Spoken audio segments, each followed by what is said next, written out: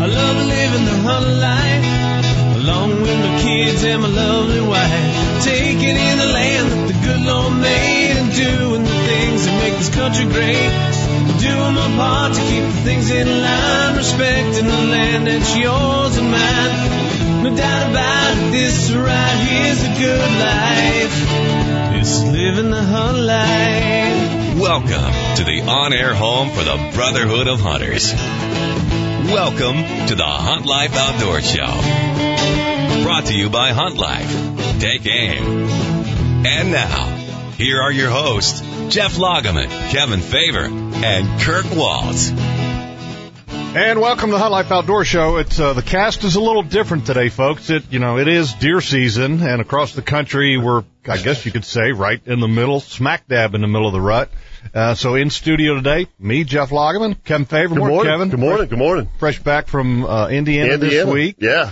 And our staff biologist, Dave Edwards, is sitting in for Captain Kirk Waltz, who is in Kentucky. Have you heard from him? I have not. I have not either. I have not. Morning, Dave. Good morning. Good morning. It's funny this time of year. I mean, heck, you got the three main characters in this, and then you got the other two main characters, Chris and Big Bill. And we're trying to work them into hunting. Yeah. But I mean, the core, the three guys that are on the radio behind the mics. I don't want to say core, just the guys behind the mic. Mm-hmm. I mean, we love to go hunt. And so at different times of the year, like, we try to sit down and look at our calendars. Okay, so Saturday on this date, I'm going to be gone. Who's got the show covered? Okay, on Saturday on the show, I'm going to be gone. And we do that in August, by the way. We do, so we got the show covered. Yeah. And I wasn't supposed to be here today, but some flag football kind of changed that. But it's a beautiful thing. It's my kid. Sure. So, and Kevin, you were gone. Let's see, when were you gone? 2 weeks ago. 2 weeks ago, you were in. I was in Nebraska, and then right, and then I flew out last Saturday after the show, and flew to Indiana. And Dave, where you been? I've been putting working, putting Hunter's own deer. Unfortunately, not myself. And that's kind of the way it goes. And kind of put the conversation today. I've got some questions for you, Dave, because here we are, the first part, middle part of November, and I think every hunter has it on their mind, the rut. And when does it start? How do you know? What are some of the signs? When do you need to be in the woods? Because I think every hunter has that question in their mind. They don't truly understand the breeding cycle. And I'm one of them. Yeah. The more I can learn about it, the better off I think I'm going to be. How many articles do you read about it? Endless. I mean, because I've been on a plane a lot. So I've gotten all, the bow hunter magazines, the Field and Streams, the Outdoor Life, the American Hunter. I mean, I get on the plane with this, and everything is wrapped around the rut right now, how to hunt the rut. Field and Stream has their best 7 days of the rut, which has been pretty darn accurate. The last 3 years, I have killed a buck on the best day that they have talked about. Really? Yes, absolutely. And now I was in Kansas. Right. So that helps. Yeah, that helped. That's part of it, Dave. You look at holy cow, the Midwest. I mean, Illinois, Kansas, Missouri, Iowa. I mean, when those people hunt whitetail, is it really that hard? I mean, no, I'm not trying to be critical. I'm just saying it's fragmented farm ground, and you got food. You got cover. Mm-hmm. And it's not like hunting Texas. Or Georgia. Or the Southeast. Yeah. You know what I mean? Yeah. Now, it's a different hunt. You and I have had this conversation before, Jeff, and when I'll just take, for example, Indiana last week, okay? The cornfields are cut. Bean fields are cut. There's only one place that they can go. Cover. And it's cover. Okay. Yeah, see, that's my point. And when we talk about bedding areas, dude, in Georgia, they can lay down 10 yards off of a food plot. That's a bedding area. I mean, there's really no true defined bedding area. When you go to Indiana, when you go to Kansas. Oh, you know it. You know where those deer are. You do. And you can hunt those paths, going to the food and going back to the bedding area. Absolutely, Jeff. You're right. Yeah. I mean, I totally agree with you. It's thicker in the South. It's a whole different animal. Well, Texas is the same way. But when you get up there, I don't want to downplay, particularly those that are in the Midwest or got guys that go out there. Hey, you're telling me it's so easy, to hunt up here, but even though just like you're in Indiana talking about the cut fields, you've got Yep. those fingers and Yep. you know, they're supposed to be there and all. It still can be tough. Oh, you know, I mean, you're especially if you're bow hunting, you know, that you got to get them close. Yeah. So if you're not within bow shot of them, and I've talked to Jeff about this before in Kansas, honestly, and in Indiana. This is 2 years in a row now. If I would, you know, because Indiana doesn't have rifle season, they have a shotgun muzzleloader. Mm-hmm. If I would have had a shotgun or a muzzleloader, I'd have been done in 30 minutes.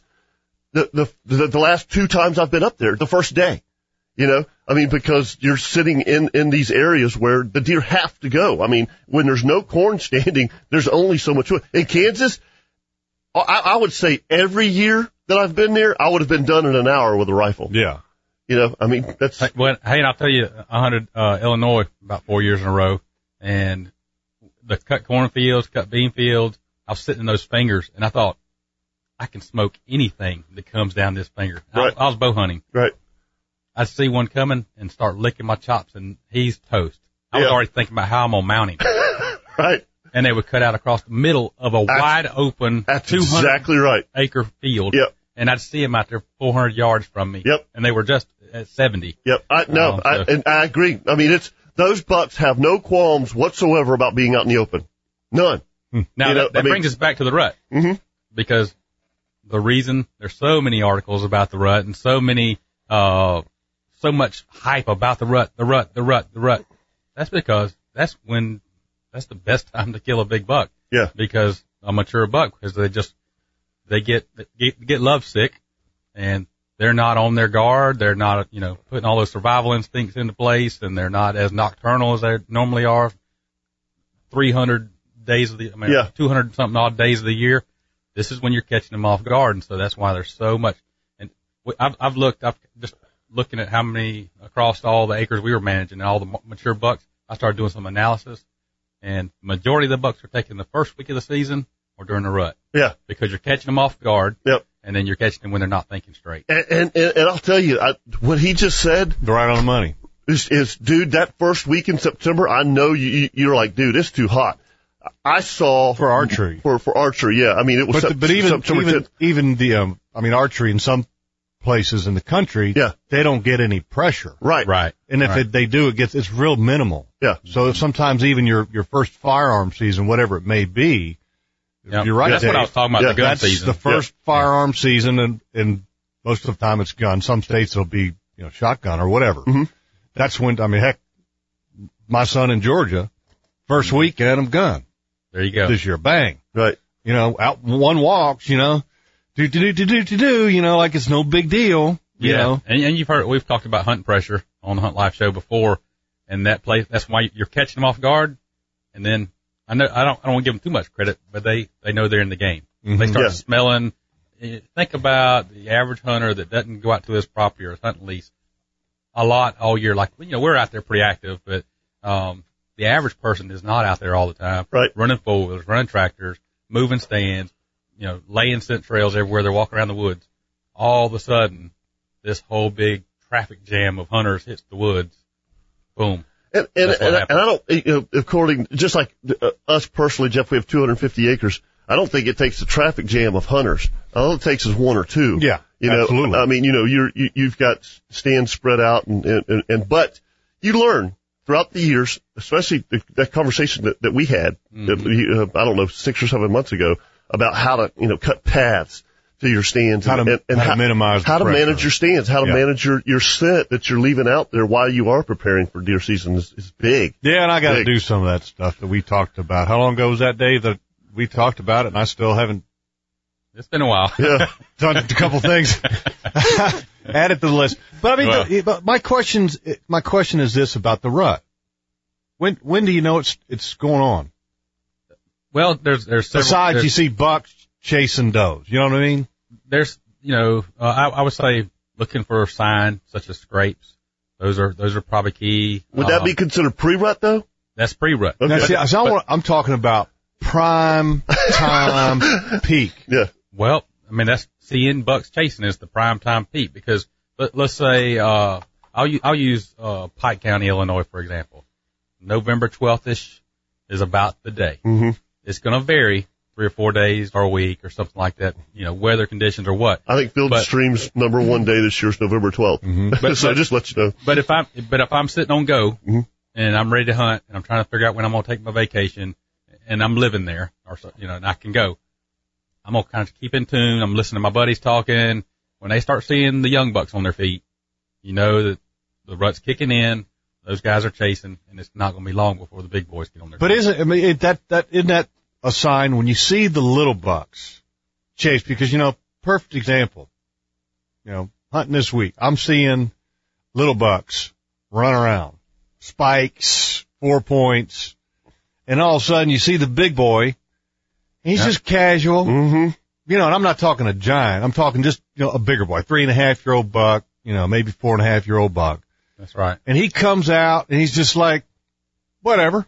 He goes, checks his scrape, hits it, but he's not chasing. You know what I mean? Oh, yeah. Yeah. You see that all the time. I mean, you see even on a food plot. You'll be sitting on a food plot this time of year.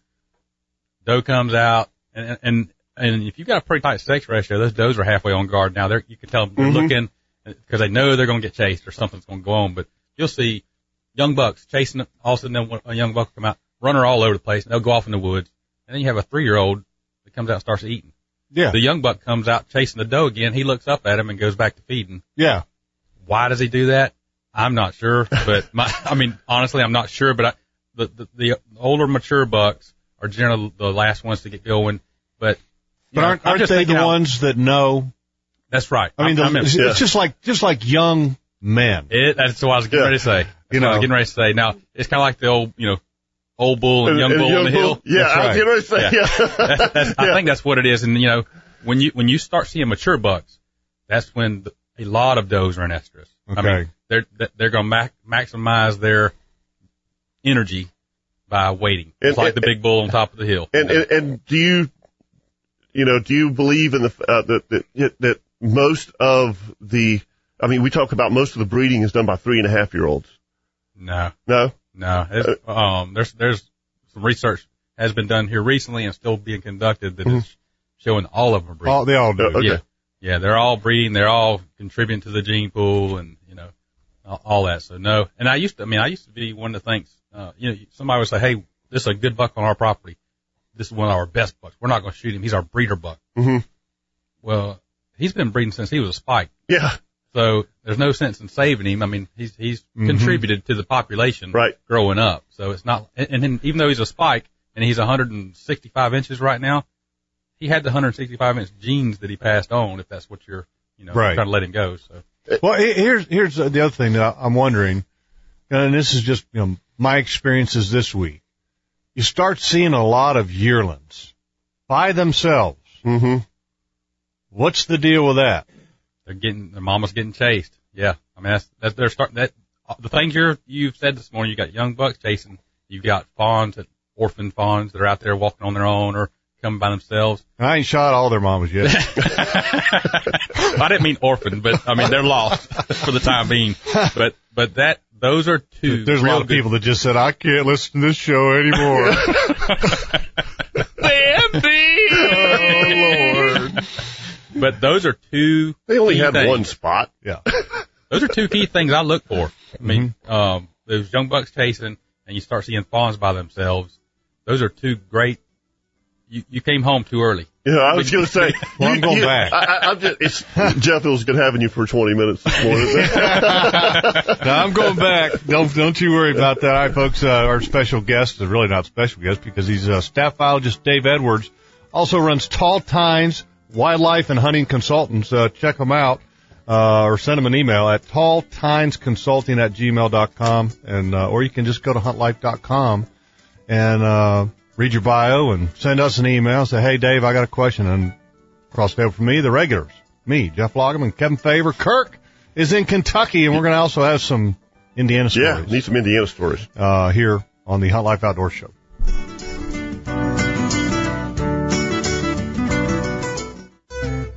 You can tell a lot about a person just by looking at them. What they wear speaks volumes as to who they are and where they stand on a number of things, from their favorite team or the place they like to eat to what they really believe in. I'm Major Harding, president of Hunt Life. When you see someone wearing a Hunt Life shirt or hat, you'll know some things about them right away. You'll know they're passionate about the outdoors. You'll know they invest time and energy and funds into preserving and protecting wildlife because they care about it. You'll know that they enjoy sharing the hunting experience with everyone they can. And you'll know that, for them, hunting isn't a hobby, it's a way of life. If you're a hunter, it's time you told the world what kind of person you are. Visit huntlife.com and browse the hunt shop for hats and shirts and decals and more. And while you're there, become a member. It's fast, easy, and absolutely free. And you'll connect with a world of people who share your feelings about hunting. Take aim with Hunt Life. Hi, I'm Brett Michaels for the American Diabetes Association. Diabetes is a constant battle. I know. I've had it since I was 6 years old. A lot of people don't consider it deadly, but diabetes kills more Americans each year than breast cancer and AIDS combined. Please join me in the movement to stop diabetes. Help us raise awareness and find a cure. Share, act, learn, and give at StopDiabetes.com. Every day, the men and women of the United States Marine Corps demonstrate their commitment to defend the American way of life. Since 1775, wherever the mission takes us, we always remember the land we call home. As Marines, we take a stand for our nation, for us all. The few, the proud, the Marines.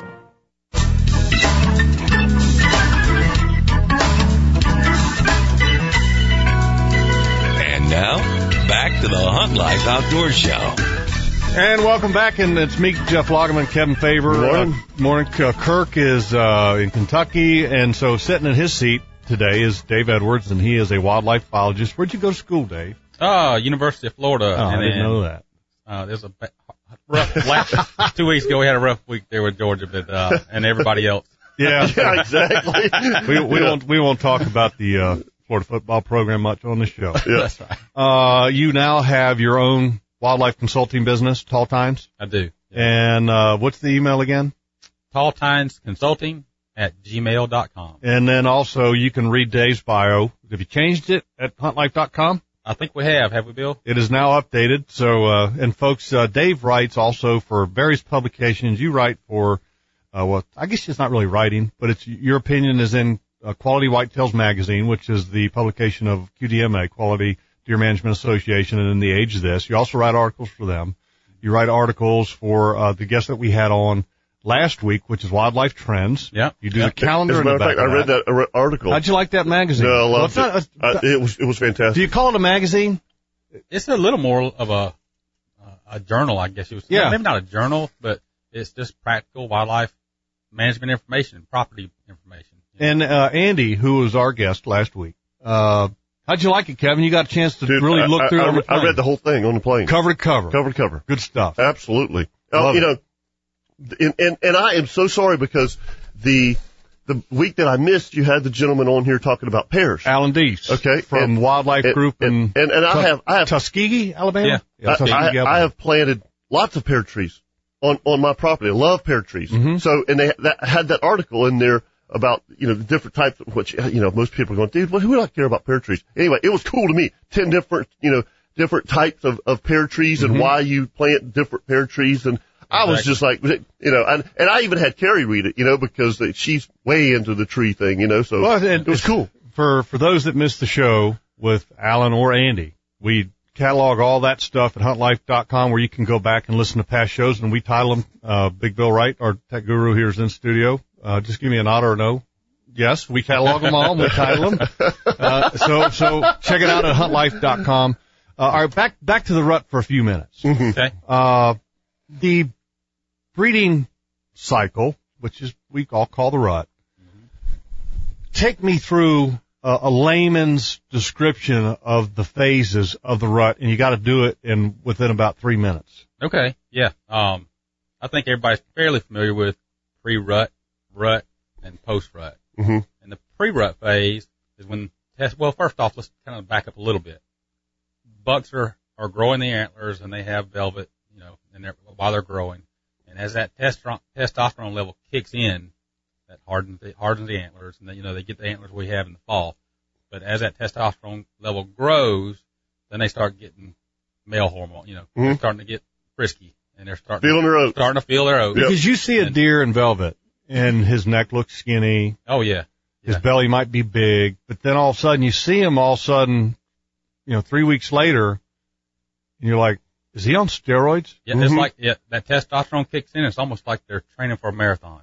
And all of a sudden they start rubbing a lot more, and they start trimming up, and they start really getting in shape. For one, not so much for the girls, but they got some fighting to do. I mean, they got to compete for the breeding rights. And so really that pre-rut, you'll start hearing bucks tangle up, and when you're sitting there or you see the bucks fighting, a lot of times it's not like a knockdown, drag out, sling somebody to the ground kind of fight. It's more of a tingle-tangle. Kind of a sparring. And they're kind of getting that pecking order. So truly, when they really get to the rut, I mean, there's going to be some fights, just like being in the prime of the rut is when you see knockdown, drag out, it's to the death fights, right? That's right. Okay, that's but not in the pre-rut. Not in the pre-rut. They're kind of sorting through things, and they're just kind of getting that pecking order established. But while they're doing that, they're also laying down scrapes and rubs, and it's kind of like we're talking about that pre-rut and establishing that pecking order. Those rubs are laying down scent and from their foreheads and all the glands, and that's telling the other buck, hey, this is my territory, buddy. That kind of thing. So they're sharing territories, but that's all part of it. But they do a lot of intensive rubbing during that early pre-rut time, and that's what's also helping get their neck large, and they're starting to get trimmed up. So they're going and getting close to that rut.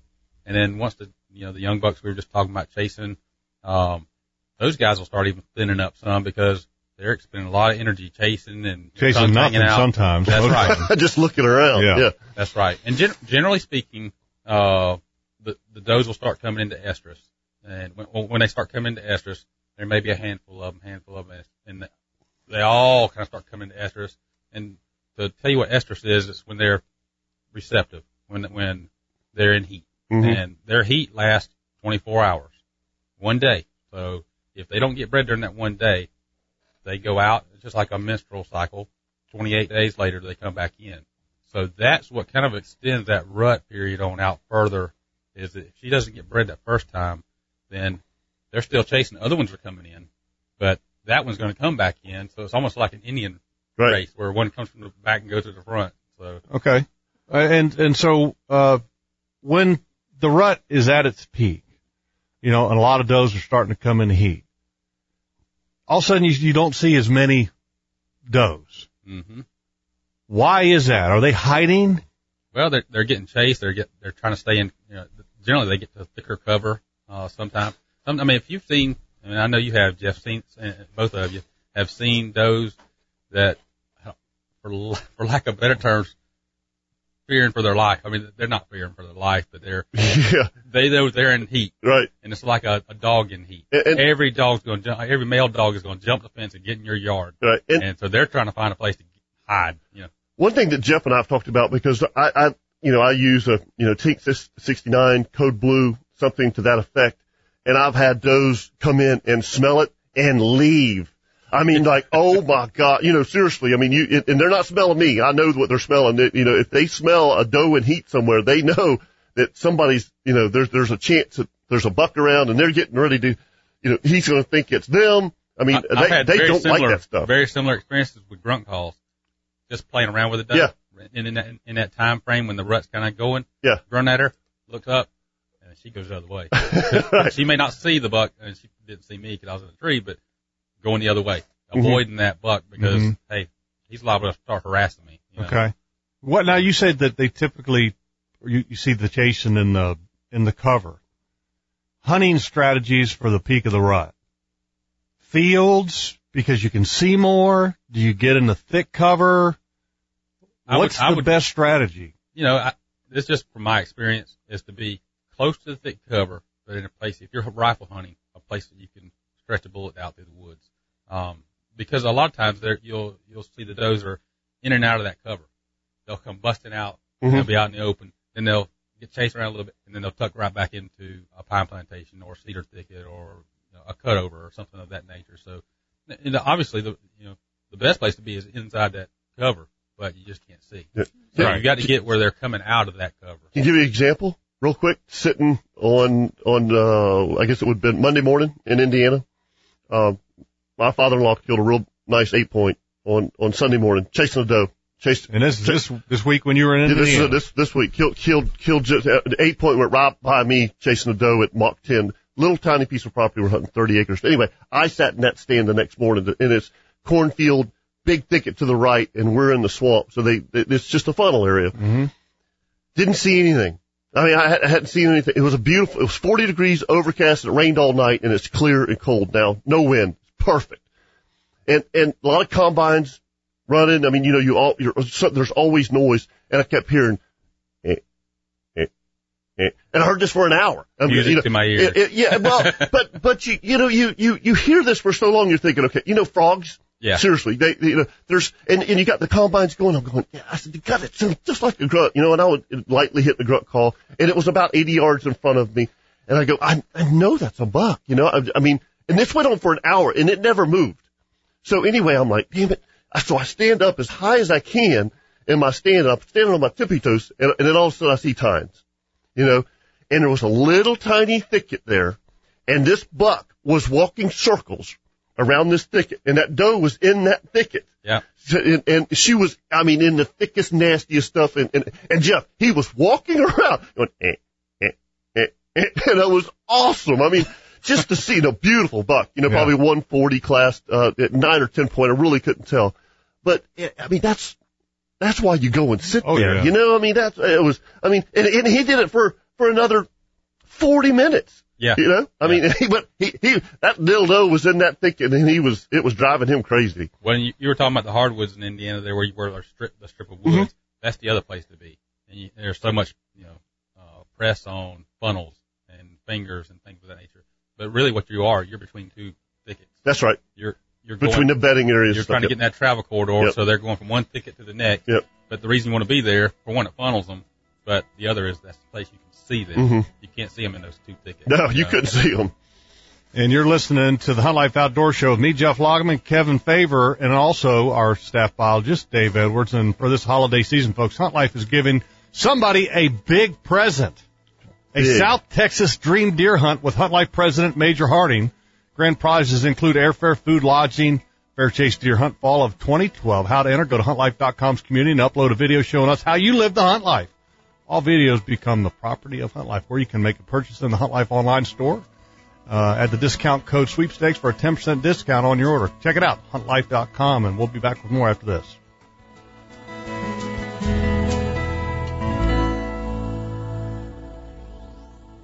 As a hunter, we all know that perfect morning.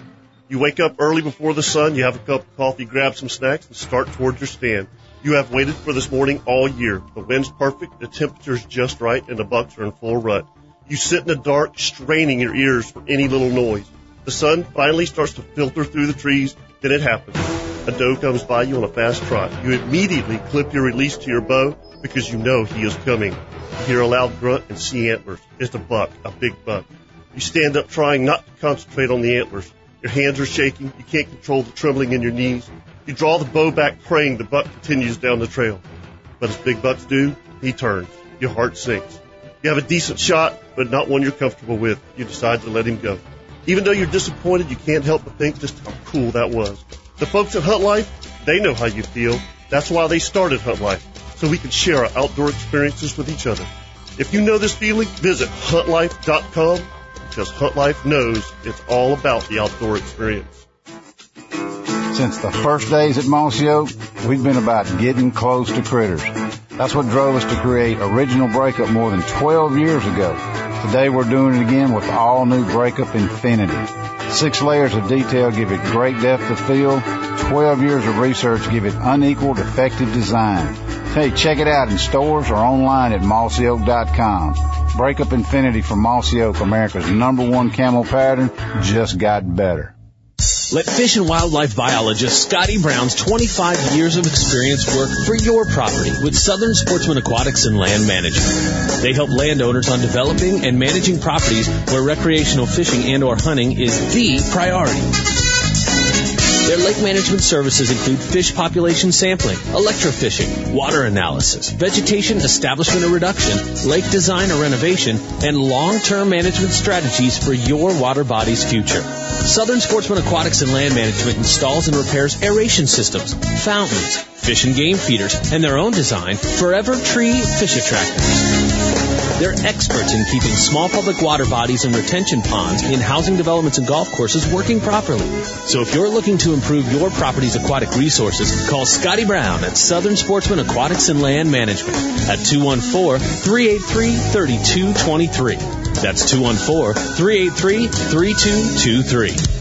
I've been a member of the Federation for 18 years. The Federation stands for good stewardship of the resources and preserving our hunting heritage. Through those efforts, I want my kids to be able to enjoy the same privilege that I have. My father joined the Federation for me, and I've done the same for my children. Jake's, Women in the Outdoors, and Wheeling Sportsmen. They want to be the best conservation organization in the world.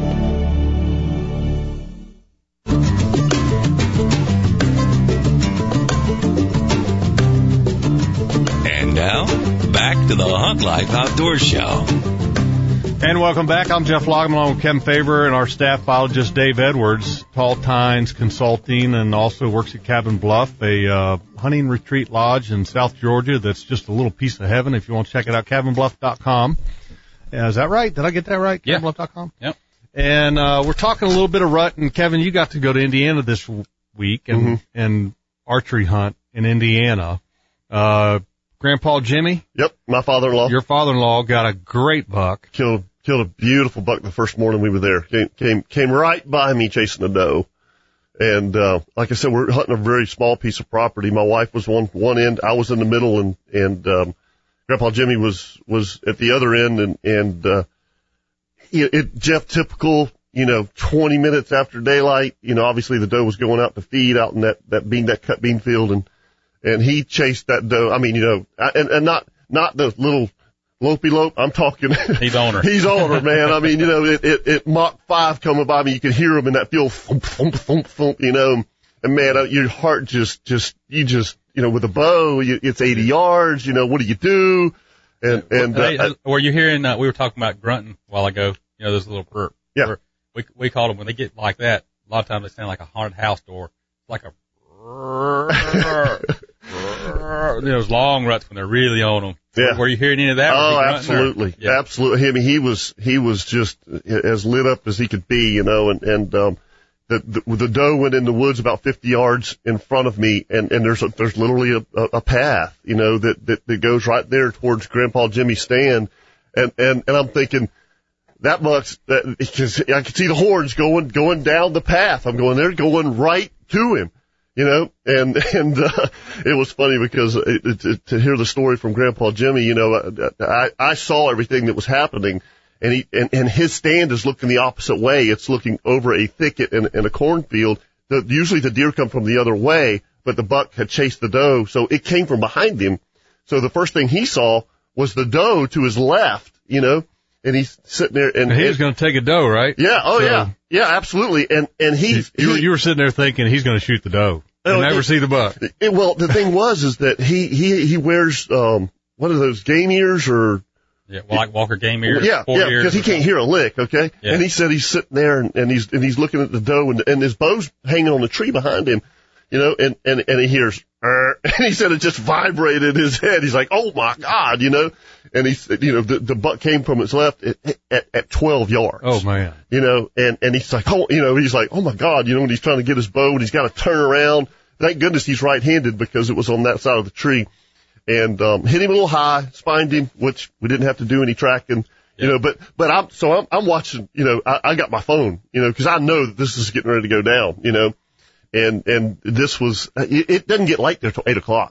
I mean, so at 8:20, here goes Grandpa Jimmy walking across the bean field, and I went, I was like, that's coming. He's killed that buck, and when he's walking across, I mean, I'm way up in a tree, and he holds an arrow up like this and keeps going to the truck, and he don't know how to text, so I had to call him, and I said, did you kill him? He goes, dude, he came right to me. He goes, how'd you know? I said, because I passed him. Yeah, right. I passed him. Yeah, no, Hey, you brought up something that I've really learned over the last 3 or 4 years of being in a tree with a cameraman. Mm-hmm. And you were talking about it coming up from behind Grandpa Jimmy. Yeah. I can't tell you how. I mean, it's made me start turning around like an owl because I'm sitting there thinking everything. I'm just hunting. Right. And the cameraman taps me on the shoulder. Buck. Buck is 30 yards behind us. Yeah. And I've been looking. I mean, even with the cameraman behind you, I'm still looking. But things happen in a minute to 2 minutes, and you miss a lot. I realize how many deer are actually around me that I have not been seeing. Not that I'm not looking and I'm falling asleep. In this little marshy area that we hunt, you can't hear a deer. Yeah. I mean, it was 23 degrees and 0 wind. Mm-hmm. You can't hear them. All the leaves are falling and they're all, real damp and stuff. I had does and yearlings. I'm like, oh, there's a deer. I mean, it was unbelievable. When they start walking through that, that little mucky stuff like that, it's amazing how quiet they can be. Oh yeah. They can get on top of you in a heartbeat. Yep. Yeah. So did you ever have an opportunity? I mean, you saw that buck and no. Every sit I saw deer on every sit, but I never had an opportunity. And I saw that buck that he killed, and then the next morning I saw that buck in that thicket tending that doe, and that was an hour of watching that. Which, dude, I mean, if you could just sit there, I mean, just an absolutely stud, beautiful buck, Indiana's the one place, Jeff, that of the places I go that I don't spend a lot of time. I mean, literally, it's like 2 or 3 days. Yeah. And I want to spend more time there. Right. Because every time I go there, and I go there, kind of, I guess you would, pre-rut, basically, that Halloween weekend. But this year it was so cold, and the cornfields are cut. And that's key when you're hunting the Midwest like that.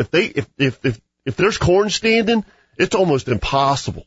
But when they cut that corn and all they have is those little thickets, I mean, I would really like to spend, that 7-10 days in Indiana because you could kill a bruiser there, man. Wouldn't we all like to spend 7-10 days somewhere? Well, it's nice having family there. Yeah. Hey, we were talking about the rut a while ago, and a lot of focus is on that rut for hunting, but the pre-rut is right before the rut, the real rut. Yeah. And they're getting their folks filled and they're getting going. Yeah. That is the time to go because they're trolling. Right. They're looking. They're not so much intent of chasing and also like you're talking about the buck circle in that thicket. Yeah. He was very likely to get in if she's laying down, get right there with her and lock down with her. Yep. And then so they're not going to leave that doe. And so if she's bedded, he's bedded. And they're just absolutely, we call it lockdown.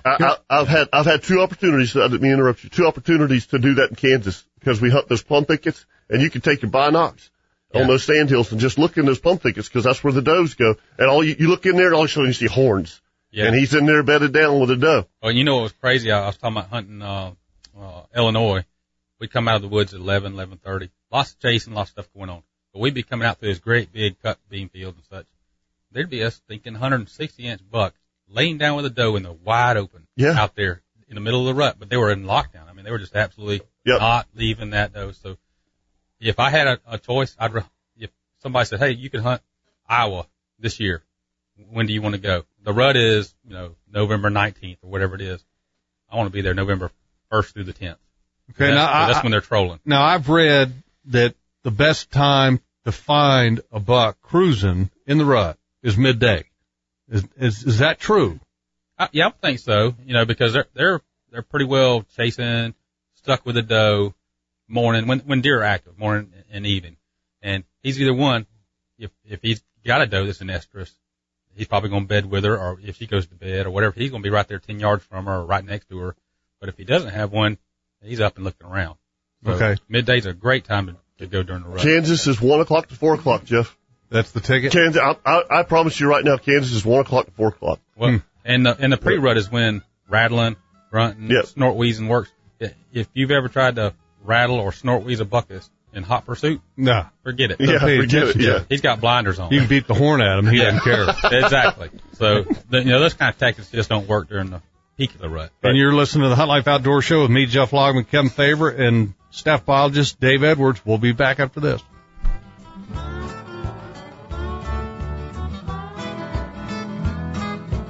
As a turkey hunter, we've all been there. You're on your 8th day of hunting the same gobbler, and every morning he's made you look silly. Your kids think you've lost your mind. Your wife's beginning to wonder if you're really turkey hunting. You keep telling yourself, this morning will be different. Conditions are perfect. 45 degrees, very little wind, and there is no moon. As you sit in the dark, your eyes get heavy. With your eyes closed, the whippoorwills keep you awake. And just before the sun rises, the familiar song of the cardinal catches your attention because you know it won't be long until the game begins. You've decided this morning to be quiet. Just let him gobble on the roost. Just after daybreak, he does just that. You know it's him because his gobble is way too familiar. It's all you can do not to call back. You hear him fly down, and then you hear the hen start to call. You make one soft call and get the gun ready. First you see a hen, then all you see is a swinging beard. He comes into view, and you fold him up. This morning, you guessed right. What a cool feeling. The folks at Hunt Life, they know how you feel, because at Hunt Life, they know it's all about the outdoors experience. Visit them at huntlife.com. You want to get really close to critters this fall? Then you'll have to try all new Breakup Infinity from Mossy Oak. 6 layers of detail give it great depth of field. 12 years of research give it unequaled, effective design. Together, they represent the most dramatic, high-tech leap in the history of camo. Check it out in stores or online at mossyoak.com. Breakup Infinity from Mossy Oak, America's #1 camo pattern, just got better. We know the future of hunting depends on our nation's youth. But did you know that in many states, it's illegal for you to take your son or daughter hunting until the age of 12 or even older? As a result, we have fewer young hunters. And the Families Afield program is designed to eliminate those barriers. Hunting is safe, and the safest hunters afield are young people with adult mentors. Visit our website at familiesafield.org to find out how you can bring more families afield. And now, back to the Hunt Life Outdoors Show. And welcome back to the Hunt Life Outdoor Show, and we'd rather be in the woods. Yes, we would. But that's kind of part of the deal when you do a by the way, I didn't know if I told show. you this. I won't be here next Saturday. Kansas? So it's your turn? Yeah. Kansas, is that right? Yeah, I'll be in Kansas. I won't be here next Saturday either. Yeah, that's right. Yeah. It'd be Kurt's turn. You can sit over here. So what's this, the Kevin Favor Tour of the Midwest? Is that what we're doing here? Basically, yeah. It's pretty neat. It's called Kevin Favor Goes Broke Deer Hunting. We talk about food and cover, and, some of our listeners down in Texas, water is such a great importance, and we're kind of seeing a little bit of that in the Southeast. Mm-hmm. A buddy of mine, got to my place the other day, and he gets in there late, and he says, "Where should I go?" And I said, "Well, go to the pond stand. There's a tripod on the pond, and, it's not that far from camp." And he's like, "Why?" And I said, "Water. Water? In South Georgia, you really thinking about water?" And he kind of was, questioning you. Questioning me. Yeah. The hunt master. He's questioning the hunt master. Yeah. Guide the guide. Yeah. He was trying to guide the guide. Yeah.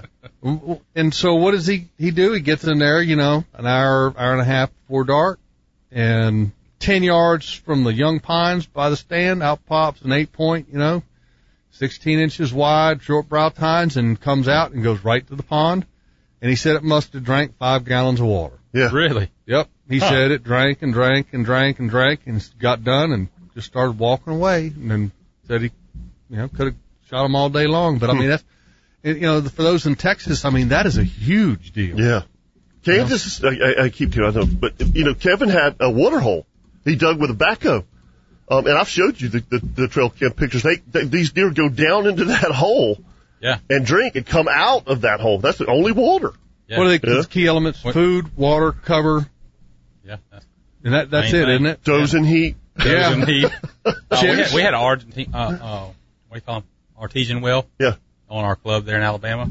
And it was the place to get pictures of deer during late summer. Mm-hmm. When everything else kind of dried up. Drying up, and it's a little slow flow. And it wasn't like a big fast flow, and it just kind of creeped across the water, across the ground, made a little puddle. But it looked like a cattle stockyard, because they were drinking that water. Interesting. Because, heck, I know that Texas this year, they're experiencing record drought. Mm-hmm. And in parts of the Southeast have experienced record drought. Holy cow. I never thought that I'd be in a state that usually has plenty of water, thinking about hunting water. Mm-hmm. Yeah. And generally speaking, on a normal year, they get a lot of the water out of the foods they're eating, the plants, and there's dew on those plants and all that kind of stuff. But when things start drying out, they need water, so they're going to hit that water. All right, folks. Hey, this week, don't forget to check out huntlife.com because there is a contest going on for a 2012 hunt with the Hunt Life president, Major Harding, and all the details are at huntlife.com to see how you can enter. So check it out at huntlife.com, and thanks for listening. We'll talk to everybody next week, and that's from me, Jeff Logman, Kevin Favor, and our staff biologist, Dave Edwards, Tall Times Consulting. We'll talk to everybody next week. See you. See ya.